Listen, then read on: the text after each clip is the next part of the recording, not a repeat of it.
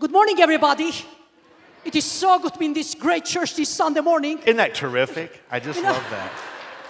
As I was driving this morning from the house, as we were driving to the church, as I looked back through the rear view mirror, I saw no KGB, no secret police following us to the church. I said, thank you, Daddy God, for this great country, America.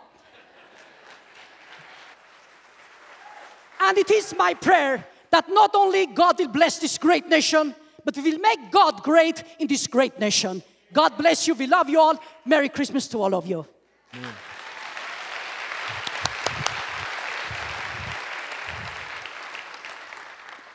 You know, we've been here a number of occasions. I've always wanted to sit on that stool back here.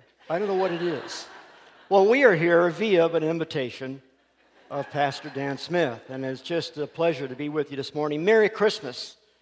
Merry Christmas to all of you, and if we don't see you, have a wonderful New Year's and just a great year. We're not able to attend all the time because we do travel, and it's what we do. It's what we love to do. We are at Daystar as well. I think we have some Daystar folks here this morning with us, but we just love this church. We love this pastor, and I have to say that I feel that the Christmas musical was probably the best I have ever seen anywhere. Oh, come on, you can do better than that. It was outstanding. I know a little bit about the 75-year history of this church. It's rich with the blessings and the goodness and the favor of God. And it's just an honor to be here among you this morning on this side of the pulpit. It's so refreshing for Anoosh and I to be able to come and sit and to be renewed and to be refreshed. And I can tell you that happens to us every single time we're in this church. And not because it's the thing evangelists are supposed to do, but I do it from my heart. I believe that the leadership in Pastor Dan and others in this church are outstanding. And I also say I've heard some very good speakers, and I think that Pastor Dan Smith is excellent. Amen? Amen. Speaking of excellent speakers, I have no natural brothers. I have a lot of spiritual brothers in the Lord, but I have a natural sister. Her name is Dorothy. She's several years older than I am.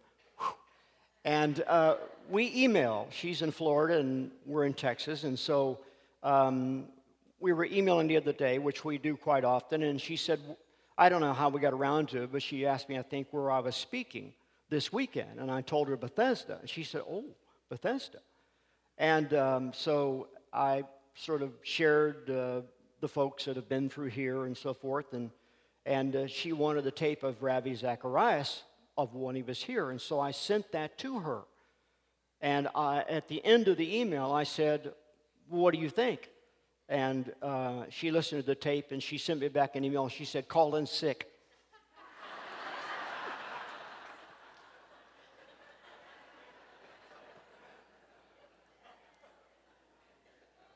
Speaking of calling in sick, I read a cute little joke the other day about Anthony the Italian mouse. And Anthony was always calling in sick. He was always late for everything. And his parents wanted to move from Italy to New York. And as fate would have it, he was late getting up that morning. And so his parents and his brothers and sisters got on board the boat in time, and they made it to New York. And he finally woke up and recognized that they were gone and said, oh my goodness. And so he finally gets on another ship and makes it there. But now he doesn't know where his family is. So he's looking all over New York City, but he's been on the boat for months, and he's starving to death. And so he finally smells something in the air, and as fate would have it, it's a pizza place. And so he comes up behind the back of the pizza place, and he's famished. And just about the time he's ready to reach out for a scrap to feed that hunger in his belly, out of the corner of his eye, he sees the biggest cat he has ever seen in his life. So he runs for it. I mean, he is going as fast as he can. And that cat is right behind him. And so he's able to dart into this crack in the wall behind the pizza place. And he's just breathing. He's frantic and he's crying out. He said, "Oh, God, please, if it's possible, spare my life today and I'll serve you forever. I'll never be late again. Never call in sick again." Well, God answered a prayer, I guess, and all of a sudden he heard the sound of a large dog. And what pursued sounded like a dog and a cat fight. And at the end of that dog and cat fight, he heard the sound of what seemed to be the last breath of that cat. Well, he knew that God had answered his prayer. He slipped out behind that crack, didn't see anything at all, went back over to behind the little pizza place and was about to grab that little morsel of pizza again. And there was that cat. That cat snatched him up and had him like this, was about to eat him. And he said, "Wait a minute." He said, "I heard a dog, I heard a cat fight. I prayed that God would save me. You've got to, before you do this, before you take my life, you've got to explain this." He said, "Man, this is New York. You've got to learn to be bilingual."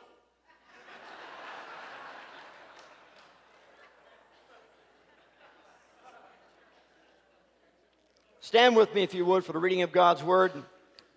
1 Kings chapter 17. A very familiar passage to everyone, but we're going to look at it, I believe, a little bit differently this morning. We'll put a Christmas spin on it, as it were.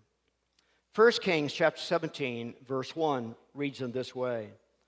"And Elijah the Tishbite of the inhabitants of Gilead said to Ahab, 'As the Lord God of Israel lives, before whom I stand, there shall not be dew nor rain these years except at my word.'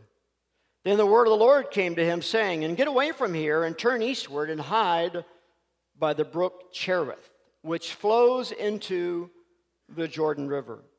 And it will be that you shall drink from the brook, and I have commanded the ravens to feed you there.' So he went and did according to the word of the Lord, for he went and stayed by the brook Cherith, which flows into the Jordan." As you know the rest of this, it says that what? Verse 6, "The ravens brought him bread and meat in the morning, and bread and meat in the evening, and he drank from the brook. And it happened after a while that the brook dried up, because there had been no rain in the land. Then the word of the Lord came to him, saying, 'Arise and go to Zarephath, which belongs to Sidon, and dwell there. And see, I have commanded a widow there to provide for you.' So he arose and went to Zarephath, and when he came to the gate of the city, indeed a widow was there gathering sticks. And he called to her and said, 'Please bring me a little water in a cup, that I may drink.'" Father, we love you with all of our hearts this morning. We thank you for the Christmas season. What a blessing. The greatest gift that humanity could ever receive is in the gift of swaddling clothes, lying in a manger, the birth of Christ, the Lord, the Savior, our King of Kings and Lord of Lords. We thank you for that birth. We thank you for the Christmas season, God. And we're not going to get caught up in the hype of all the things, the commercialism, but Father, we focus this holiday season on you and your love and your grace and your goodness and your mercy. And we pray, God, for the gift of revival for our nation. I don't believe that God's done with America. I think God, before God comes back for the church, God is going to move one last time in the body of Christ. God, after all, is a tall God. His head is in heaven and his body's in this room. And we're the extension of his love. We're the extension of our hands and our feet and our mouths and our hearts and our beings to be servants of the Most High God during this holiday season. Now, Lord, thank you for the iPads and the iPhone 26s that are coming out and all those things that may be underneath the tree. But most of all, we give you our hearts because you've already given us everything that we need for life and godliness to live on this earth. So once again, God, we give you our lives. Thank you so much, God, for the gift of this church to a hurting and lost and lonely world. And to this community, thank you for Bethesda. Thank you for the staff. Thank you for the leadership. Thank you for every man, woman, boy, and girl that is in the sound of my voice this morning. Father, last of all, we love you. We love you. Come on, somebody, help me. Lord, I love you this morning. I love you this morning. I thank you and I praise you with all my heart. And all God's people said, amen. Before you're seated, turn to your neighbor and say, you know what? You look a lot better than the last time I saw you.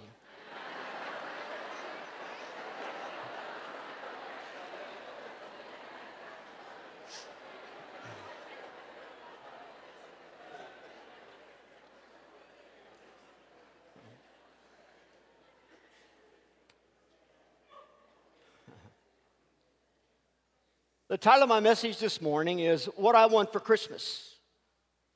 Everybody's expecting something, I would think, I would hope, that there's going to be a spiritual Santa in your life that will bring something to you and put something underneath the tree or put it in your hand.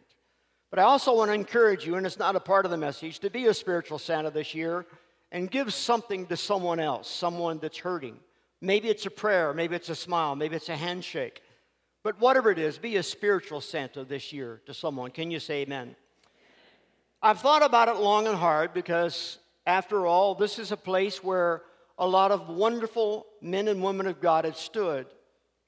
I asked the Lord over the last couple of weeks, what is it that I could share that could make a difference, especially during the holiday season, during the Christmas time. And I felt that the Lord put a very unusual message in my heart for you this morning. What I want for Christmas, really, is the courage to climb the summit of God, the spiritual summit of God. There are 7 summits on 7 continents today. The largest, or the tallest, at least above sea level, is Mount Everest. It's 29,029 feet, 0.6 inches, depending on the time of year and the snowfall. There's been 341 or 345 people, depending on how you count, people that have climbed the summit of Mount Everest since 1924. But there's also been many, many lives that have been lost. Even to this day, they say there are over 250 frozen corpses on the side of that summit. The youngest to have ever climbed Mount Everest, would you believe, 13 years old. The oldest was 80 or 81, depending on the count there. 13 to 80, 81 years of age. And I thought about that as I read this. I'm a climber. I've never climbed Everest, and I've never climbed any of those other 7 summits that are on 7 continents, but I am a climber. I haven't climbed in years, but I love climbing. I love rock climbing. And anytime I've ever had a chance to do that, I've loved to do it. It's a thrill, it's exciting, and it is dangerous. Mount Everest is also one of the most dangerous climbs in the world. There's a particular face or edge or cliff on the side of Mount Everest where you can develop hypothermia and dizziness and nausea and on and on and on. And again, the particular time of year that you go, and anything can happen while you're mountain climbing. But you know, I've never met anyone, I've never seen anybody, I've never interviewed anyone on Christian television that had a problem climbing the mountain of God. It's not always easy to get up to the top. There are challenges. There are a lot of ifs. There are a lot of unknowns. But God, who is rich in mercy, always gives us the power and the strength and the glory and the joy and the purposes of God to move on and to continue climbing. There are times in my life that we have summits. Not too long ago, I got sick. It's not something that I like to do or want to do, and I don't do very often, very rarely as a matter of fact. But I got very, very violently sick. Pastor Dan called me on the phone and so forth, and others from this church, and you all prayed, and I really appreciate it. I had to climb out of that situation with prayer. Elijah had climbed the sacred mountain of God, and God sends him then because he knew he could trust him. He had been with God. He'd spent time with God. Whether it was on his knees or not, I don't know. You see, the term that we see here in the Hebrew, the God in whom I stand before, if you would, has been around for many, many, many years. If you go to the Holocaust Museum in Washington, D.C., over the top of the altar there, you will see an old, beat-up, hacked-up piece of wood. And on that piece of wood is the term that says, beware or attention of the one that I stand on behalf of. It was in the war, and the Nazis came to this particular city when they were taking the Jews away during the Holocaust time, and they were killing them and so forth. And that piece of hacked up wood, the Nazis actually brought axes and tore it down off the altar there in a synagogue and took the axes and tried to destroy it. but they could not. And so it ended up, by the miracle and mercy of God, in the Holocaust Museum on the Son of God there in Washington, D.C. Deuteronomy 12:6. I love this verse. It says this: "Be strong and be courageous, and do not be afraid or be terrified because of them. For the Lord, your God, will go with you, and he will never leave you nor forsake you." In the dialogue in Exodus 33:16, Moses is having with God, you remember. And he asked God the question, he said, "God, how will the people, the other nations know? How will I know? How will the nation of the Jews, the Hebrews, know that we are distinguished, that we've been set apart, that we are different than anybody else, unless your presence go with us?" And you remember in chapter 18, he said, in verse 18, he says, "Lord, show me your glory." What was Moses saying here? Moses was feeling a little bit unqualified, like maybe some of us when God orchestrates or gives us or calls us to do a particular thing. And so Moses was feeling a little unqualified.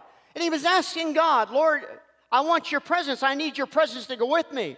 But you will recall in a few verses prior to this that God had already promised Moses that an angel, well, I don't know about you, but if I can't get God in person, I'll take an angel any day of the week when I'm sick or in the hospital or I have a problem or I'm praying and I need an answer from God. Anybody would like an angel in the room? I'll take one any day. And so, but for some reason, we see that Moses wasn't quite satisfied with that. And the question is why? It's very simple. Moses knew that if God sent an angel, a literal angel, that the angel would probably walk in front of him. That would mean that Moses would be walking in back of the angel, which would create what? A distance between the two. Do you know that God never intended to have any distance or separation between us and our relationship with God? Thank God for angels. And I've met people and talked to people that I believe them, that angels appeared to them and they saw them. And that's a wonderful thing.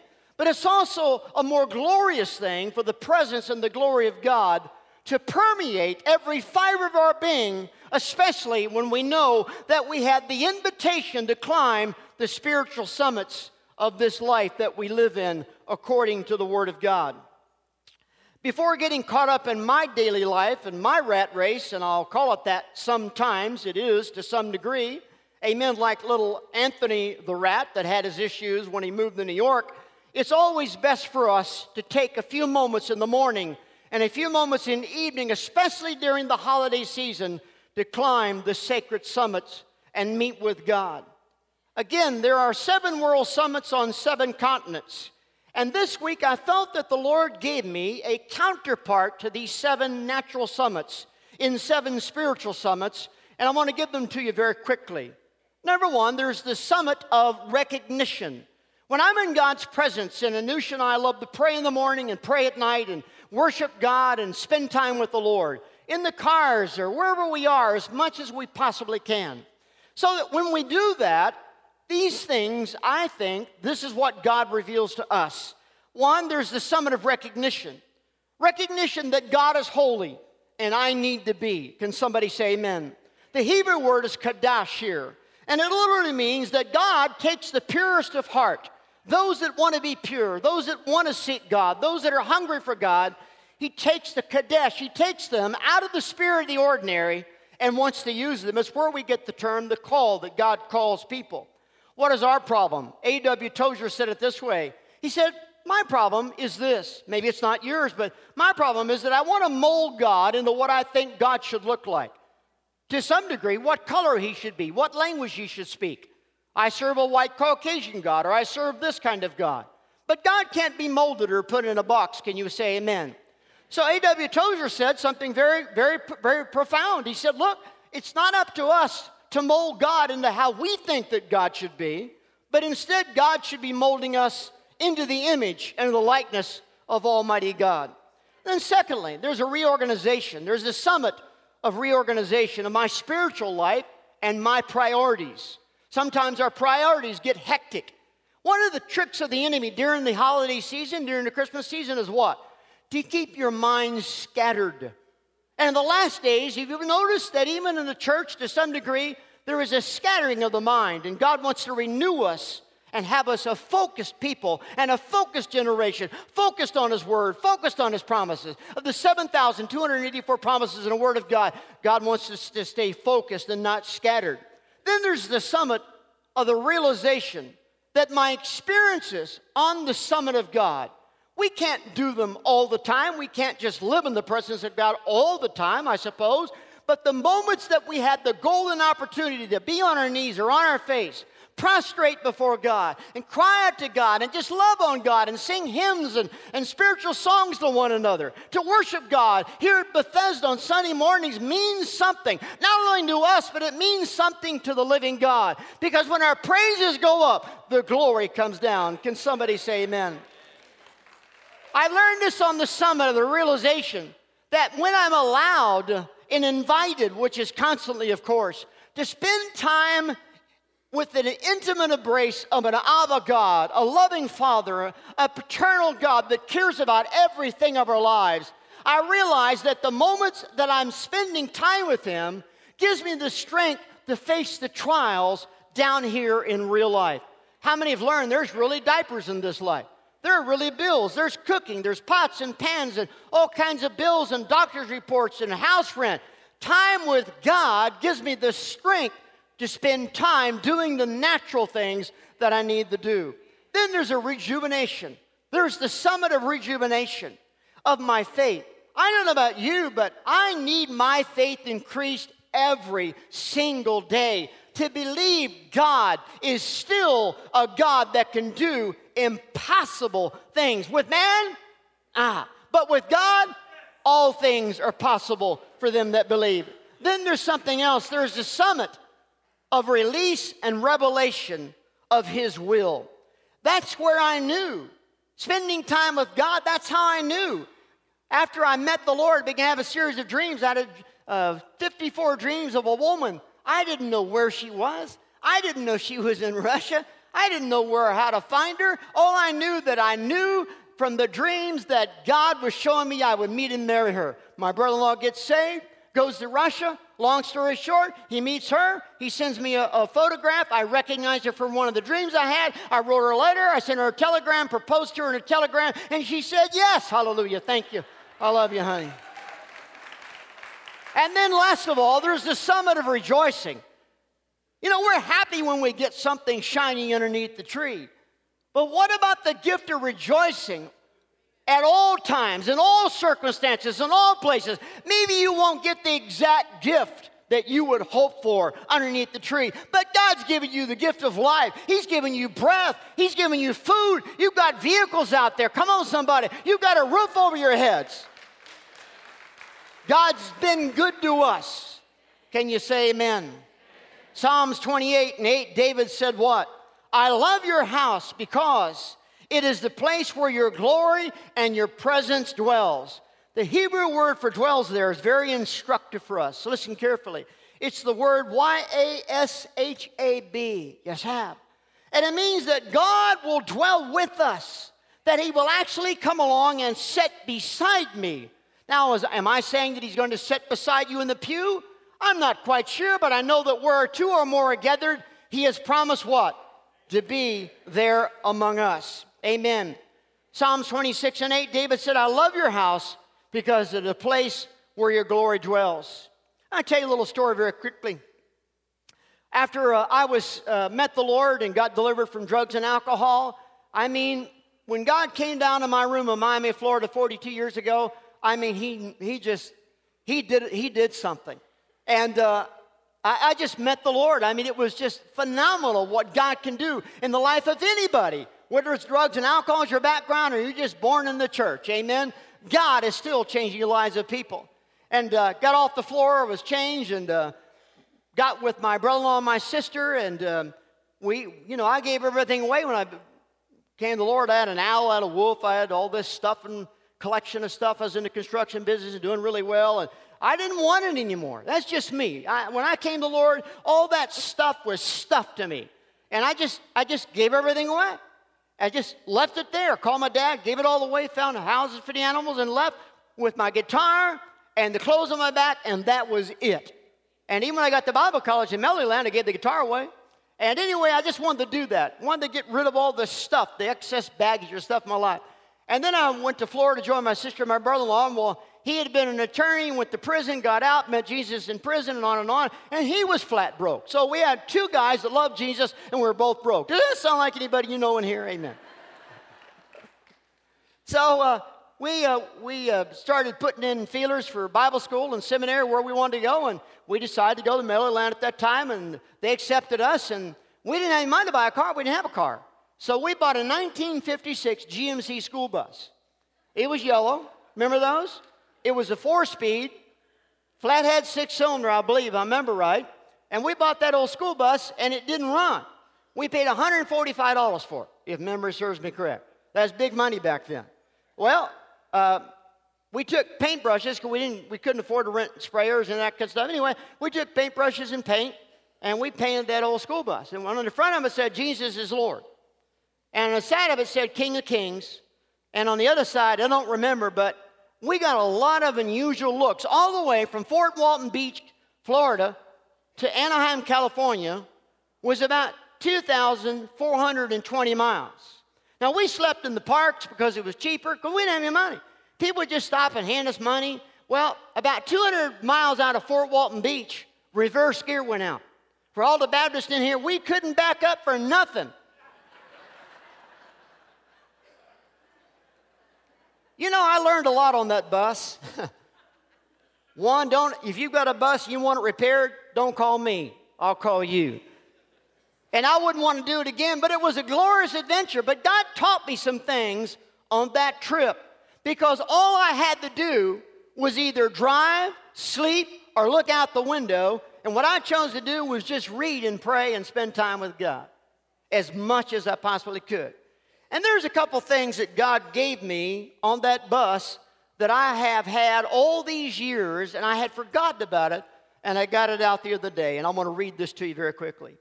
Do you know that God loves building trophies from the scrap heap of disappointments?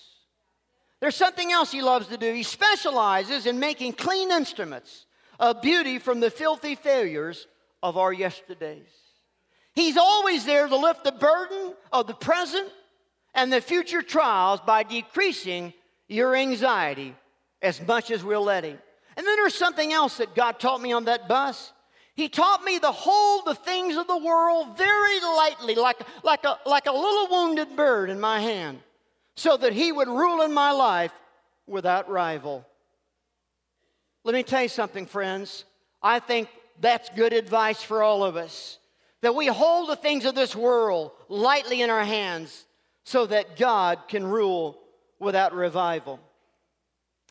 There's a little story I heard the other day about a guy who, not a believer, and he's a bigwig in this particular agency or business. And so he's going to a seminar, and he's the speaker, and he's late. And he arrives, and there are no parking spaces left. And so he looks over, and there's a church called Bethesda next door. And nobody's there, or it doesn't appear to be anybody there. And so he just sees the first parking spot, and it was the pastor's parking spot. And he just pulls in and parks there. And the sign, I don't know whose spot it is. I'm not saying, okay? But the sign says, forgiveness is my business, but please don't press the point. Don't make it any harder. Sometimes the things we do make it harder on God instead of easier on God or easier on our relationship with the Lord. Well, the brook dries up, as you remember the story, and God gives him new marching orders. I love the brook Cherith for a lot of reasons, and it's been preached often, but let me just bring this to your attention about Cherith. I'm sure you know this, but it is, in Hebrew, it means literally a cutting of way. I know this, in following the Hebrews out of Egypt into the Promised Land, that they had a little temporary stop with Joshua, and God said to him, now all these guys that were with Moses, they've died. And there's a new generation, we call it the Joshua generation, and they haven't been circumcised. And so they stop and circumcise them, which is a sign of covenant. And God allowed them a period of time to stay there in that city until healing took place. You know, during Christmas time, there are more suicides, even today, than any other time of year. There's a lot of cutting. There's a lot of hurting. There's a lot of lonely, desperate people during this holiday season. And God allowed them to stay there. And God took the prophet Elijah, who had stood in the presence of God, who knew God, who walked with God, spoke for God. He's now at Cherith, and God does a cutting away. You know, in my life and your life, I can only be used to the degree that I allow God to cut the flesh off me. Can I say to you, it's not the carpet, it's not the songs that we sing, it's not earrings, no earrings, it's not makeup, no makeup. At least to me, it's the heart that matters. It's the spirit of the man, the spirit of the woman, the desire of the individual that matters. I'm sure there's a balance there. And I believe in balance, and too much or not enough for those kinds of things. But sometimes we get to a point in our lives when there needs to be a cutting away, lest we carry around with this baggage that keeps us from climbing the summit and spending time with God. About 3 years ago, Anoosh began to have difficulties with her jaw. And a long story short, we went to a specialist, and they took an x-ray. And the next thing we know, the doctor's saying you have cancer in your jaw. Now, she's never been sick a day in her life that I ever remember, and she has perfect teeth. I mean, teeth, what I call television teeth. You know what I'm saying? Just perfect. And all of a sudden, here's a woman of God who prays more than anybody I've ever met in my life, and she's got cancer in her jaw. And so we go to the hospital that day, and we prayed before. And this is a wonderful Christian doctor, and he had another doctor with him, and there were 4 or 5 nurses in the operating table. And so they operate, they're halfway done, and the doctor comes out, and I'm in the waiting room praying. And he comes out to me and he says, Alan, you know, he said, we've sent a biopsy out, and it came back, so we did another one. They can do that. I didn't know they could do it in the hospitals, but they did it there, and it came back positive. Indeed, there's cancer in the jaw, so here's what we've got to do. Now, I don't claim to be anybody, any great man of faith, whatever, but I just know that faith pleases God. And then when we pray, we believe that God answers prayer. And I told the doctor, I said, look, I don't know what's going on in there, but I've just spent time in prayer, and I just sense and feel without a doubt that God is going to heal it, and there's not going to be any cancer there. He goes back in. I don't see him for another hour and a half. He comes out. He said, Alan, I've never seen this in 30-some-odd years of surgery. He said, when we went back in the sew up her jaw and do all this, take bone out of here and put it here and do all this stuff, he said the cancer was gone. And this isn't a story about us. This is a story about the validity of what happens when we pray, we seek God's face, and we're serious about spending time on the summit with Almighty God. Watchman Nee said this in his book, The Normal Christian. A lot of you have read that book. He said this, I must first have the sense of possession, of God's possession of me, before I can have the sense of God's presence with and in me. What is he talking about? When you read the New Testament, you see the terminology that Paul used, slave or servant. You see, in those days, a servant could quit. A servant could go to work for someone else, but a person that was a slave could not quit. He was there because the master owned him spiritually and in those days. So the difference that Watchman Nee is talking about, he's saying, look, you can be a servant. You know, you can be a servant in someone's house. You can be a house cleaner, those kinds of things. You don't belong to that person. You belong only as much as there may be a contract or they're paying you per visit to clean per hour. But a slave is different. A Christian slave is different. He, she is an individual that has been sold out 110% to the kingdom of God. They're not their own because we what? We know we have been what? Bought with a price. So we have the ability. God is calling us. And what does Hebrews tell us? That if we have a difficulty, if we have a problem, then we are invited into the Holy of Holies, into the presence of an awesome God. And it also says in Hebrews what? That we have a high priest that sympathizes, that understands, though he was without sin, and we have sin or whatever, but know that we can go in the presence of God. And he's not in there with a big baseball bat. He's in there with open arms. He loves us and he cares about us. And he said, come unto me, all ye who are heavy laden, and I will give you rest. Well, we have 2 boxes, Christmas boxes, if you were. And in spending some time with God this morning, I felt He wanted to give each of you a Christmas card. And I got ahead of myself and gave you the scripture. But I believe that if you could put all the scriptures together in the Word of God that could encourage us this morning, this is the one that encourages me the most, aside from John 3:16. Come unto me, all you who are laboring heavy laden, that I will give you rest. And take my yoke upon you and learn from me. For I am gentle and lowly in heart, and you will find rest for your souls. For my yoke is easy and my burden is light. Matthew 11:28-30. Let me ask you something this morning. Are you tired? Are you tired? Do you feel worn out, burned out, trialed out? During the holiday season, it happens. But generally speaking, around the country right now, there are people who are feeling the onset, if you would, of the enemy or the trials of life and the pressures of life. And you know what? That's the gift that God gave us outside of Bethlehem, of the story of the birth of Christ. Of all the things He could do is issue another, not that He needs to, but this morning He gives us another invitation. He sent us a personal call in the Word of God.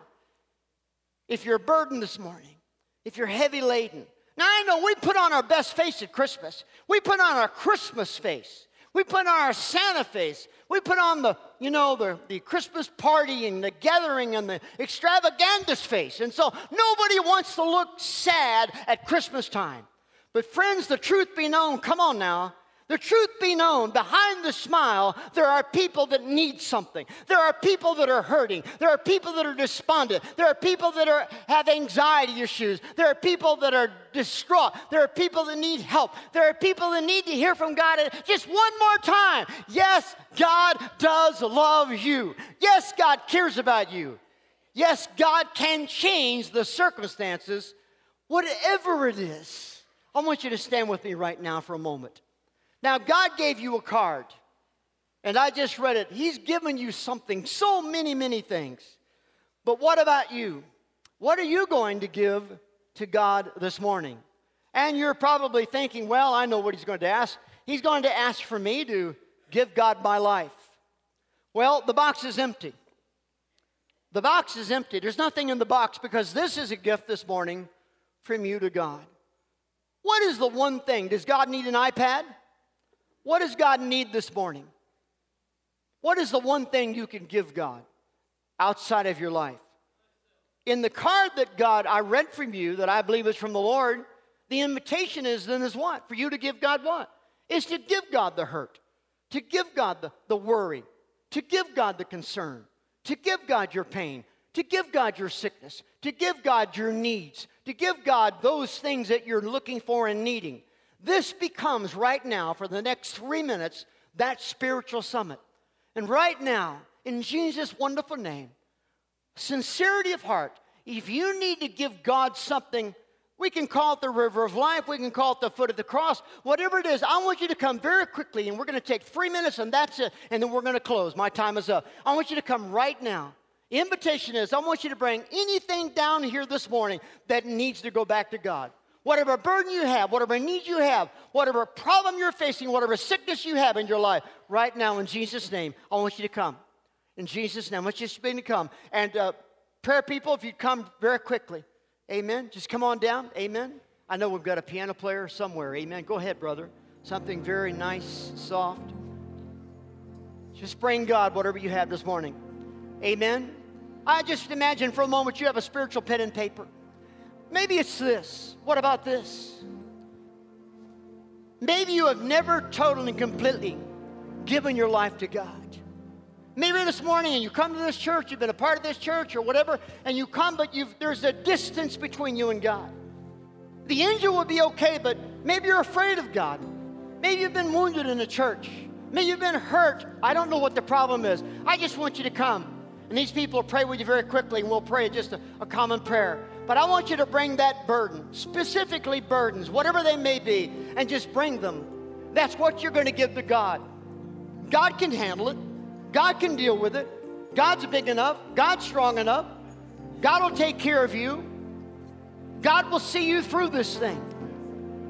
Close the gap this morning if there is a distance between you and God. Close that gap right now. Bring it to God. Come on, just come stand right here. Come on, we'll pray with you very quickly. Amen? Come stand right here. Bring your burdens. Bring those difficulties. Bring those problems. Bring your sickness, whatever it is. And we'll come pray.